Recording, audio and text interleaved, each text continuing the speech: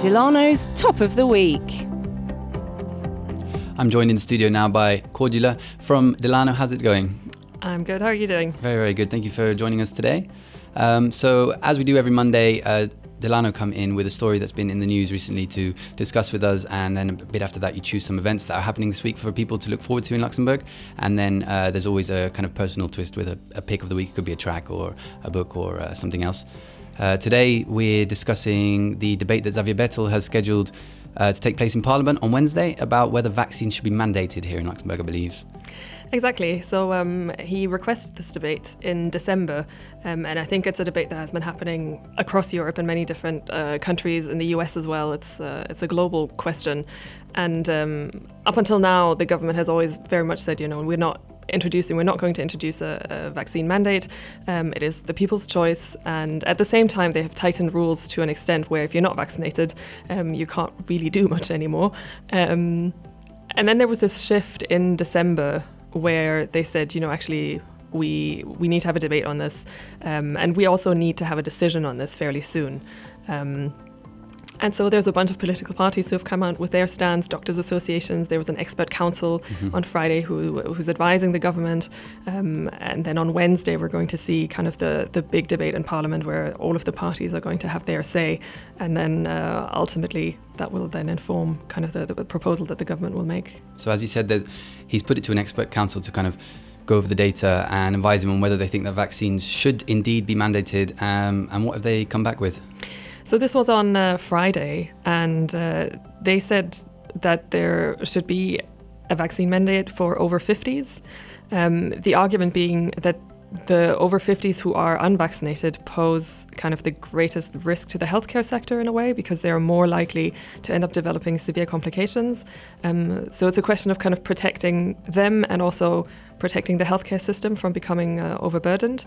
And then also healthcare sector staff. So anything from kind of doctors, nurses, but also companies kind of contracted coming into hospital and nursing homes, for example, anyone who has contact with patients, people doing sort of at-home care services, they all should be vaccinated. And there the argument was that there are obviously people who cannot get vaccinated, who are immunocompromised even if they are vaccinated, who have lower protection, and that we should sort of provide this this sort of network around them to help prevent them from becoming infected.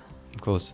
So, that's obviously Xavier Bettel will make a decision on whether to go with that opinion that came back from the experts, but they're going to debate this on Wednesday in Luxembourg's Parliament. What exactly are the questions that are going to be up for discussion? So there's a catalogue of 37 questions that Xavier Bettel had kind of submitted to lawmakers, also to this expert council, which they made public ahead of the debate. And it does include these questions from, who should be covered by this mandate, when should it start, where these experts said, essentially as soon as possible. But they also said it should.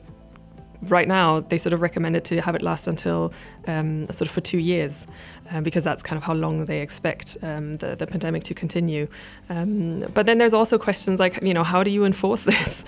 How are you going to make people get the vaccine? What happens? How do you find the people who don't? And what happens if you don't? What kind of sanctions will there be? What kind of fines? Will it be a criminal offense, or all of these kinds of more political questions, which that expert council also didn't address. They came out, with pure science and said, right, this is the data, this is what we recommend. And these other questions are very much more political questions, which we'll be hearing about on Wednesday. Okay. And another question that was brought up was who the mandate will cover, because obviously there are plenty of people that work in Luxembourg but don't live here. And does the government have the right to mandate people that aren't Luxembourgish residents? In principle, yes, because they are working here, and if they're healthcare staff, if it becomes an obligation as part of their work contract, for example, and these are kind of questions that have come up even previously, because, for example, one of the Luxembourg hospitals, already last year, they said that they wouldn't be hiring unvaccinated staff moving forward. So they had some unvaccinated staff still, who had previously been working there, whom they kind of moved into roles where they're not in contact with patients. And then you had this kind of to and fro where some Labour lawyers said, is this allowed? And then others said, well, but if you make it sort of part of your health and safety rules, and just as you have to wear a helmet if you're a construction worker, you then say, all right, if you're healthcare staff, you have to get vaccinated. There was also the defense minister said that all of the active soldiers in the army, they have to get vaccinated. So there's been that sort of side of the debate isn't actually entirely new. But all things considered, around, I think, a quarter of doctors and 2/3 of nurses in Luxembourg don't actually live here. And we've also seen, in neighbouring countries where they could commute from, we've also seen fairly strong anti-vax protests and strong movements against it. So it's probably not going to go down easy if that is what they introduce. Well, it can't be an easy decision to have to make. I'm sure that the debate will, be quite fiery on Wednesday in Parliament. How are the different political parties already lining up against the issue? So the big parties in Parliament, so the CSV, which is kind of the biggest group in Parliament, even though they're in the opposition, they're also the ones, they already in December introduced a kind of a motion or resolution in Parliament to say that, we should be introducing this, we need to talk about it. You then have the three government parties, the DP, LSAP and the Greens, and they have all come out in principle in favour, but all also saying there needs to be independent evidence by an expert council, which we now have, which would support it. But then the smaller parties, so the ADR, De Link and the Pirate Party have been against it. The ADR and the Pirate Party have been very vocal in their opposition. The left have been slightly more open to debate, I would say. But ultimately, those three small parties won't be able to make a difference in terms of the vote, because together they have 8 seats in Parliament. So they're not needed to get a majority. Okay. And do we know when a decision will be made after the debate? That's not quite clear yet. So we don't really know if at the end of that debate, the government's going to say, all right, this is what we've decided, or if they're going to go away from the debate and then, seek more counsel, maybe seek more external counsel as well. There were some calls as well, for example, from a National Ethics Committee saying that, civil society groups should be much more involved in this debate, because it kind of concerns all of society and not only doctors and politicians. So we're not quite sure yet what will happen after Wednesday. We'll have an insight into what kind of the political consensus is.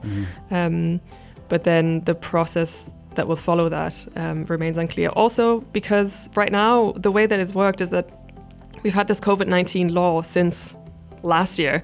Last year, 2020 actually. It is already 2022. And up until now, they've always sort of amended the previous version of that law to introduce the new restrictions or whatever update they're doing. And there's also a question of are we going to just introduce an amendment to the current version of that law, or are we going to create an entirely separate text, which they will then vote on? And these COVID laws have been passed through Parliament at very quick speed. Some of them, it's sort of taken barely a week between them being submitted to being voted. It's a process that can also take a lot longer, because the State Council needs to get involved, check whether these laws comply with Luxembourg's constitution. So that entire process could also then still take some time before they can actually enforce this. Sure. Okay, well then I guess we'll just have to wait and see how it goes. We're going to go to a track now, and then when we come back, you're going to pick 3 events that are happening this week in Luxembourg for people to look forward to. Yes. Okay, this is Foals and Wake Me Up. That's Foals and Wake Me Up. Cordelia from Delano is in the studio right now. We're going to go over some events that you've got kind of earmarked for people to know about in Luxembourg. Yes, so if you want to listen to some Cape Verdean music this week, there's a lunchtime concert at the Philharmonie tomorrow at 12:30. And there's Cape Verdean artist Roda de Coladeira, who's playing a free concert. So if you have some spare time on your lunch break, head over to the Philharmonie and listen to some Cape Verdean music. He plays the guitar and drums. And okay. Do you need to book that in advance, even though it's free? No, you don't. You Okay, just need to show up with your 2G plus Right, COVID of check course. certificate Yep. and hope that there's still some free seats. But usually they do these in the big auditorium, so there's kind of plenty of space. Okay. So that's tomorrow at lunchtime. I guess they can find more details at philharmonie.lu. Exactly. Yep. And the second event? There is a plant sale next weekend if you're planning ahead, because we obviously won't be here again until next week, Monday. Yeah. And it is kind of, because it's so grey outside, if you want to add a bit of colour to your apartment, there's a big plant sale on at a place called Cartel, which is right around the corner from Comme à la Maison in Hollerich. And if you register in advance, you get a free plant. Oh, wow. And you can find the event on the Delano agenda, so delano.lu/agenda, and you can find all of the details on how to register there. Okay, great. And finally, one more event for our listeners. Yes, also next weekend on the 22nd of January, there is an album release of the Luxembourg National Jazz Orchestra, who have been recording with Morgan G, and you can get a listen of that album at the Op der Schmelz Culture Centre in Dudelange. Okay, great. Thanks very much. And finally, you have your own personal pick of the week. What have you chosen to let our listeners know about today? My pick of the week is a book called Wayfarer's Hymns. It's by a South African novelist called Zakes Mda. And it's sort of set in rural communities in Lesotho and South Africa, based around kind of illegal mining. But it's very much about sort of traditional hymn singing in these communities, which is not something that I was aware of at all. Mm-hmm. But it really kind of steeps you into this culture. And there's sort of warring bards who all try to come out on top and be sort of the top singer of these traditional songs. Okay. And they don't hesitate to use their guns. And it's all sort of tied up into this illegal mining. And it is obviously fiction, but it is based in kind of things that are happening in real life, and it's a really interesting. I just thought it was a really interesting book that just transported me into a completely different world and culture. And the writing is beautiful. It's very rhythmical because it is all about music. So I would recommend sounds people great. to check that out. Cool. All right. Well, thank you very much for coming in and joining us today. Delano will, of course, be back for another Top of the Week next week. It might be you. It might be one of your colleagues. But yeah, we will be posting this little interview onto our website and sharing it with Delano, of course, so you can find it to listen back on rcdradio.lu or delano.lu, I believe. Yes. So yeah, thanks very much, and we'll see you guys next week. Thanks for having me. Yeah. Cheers.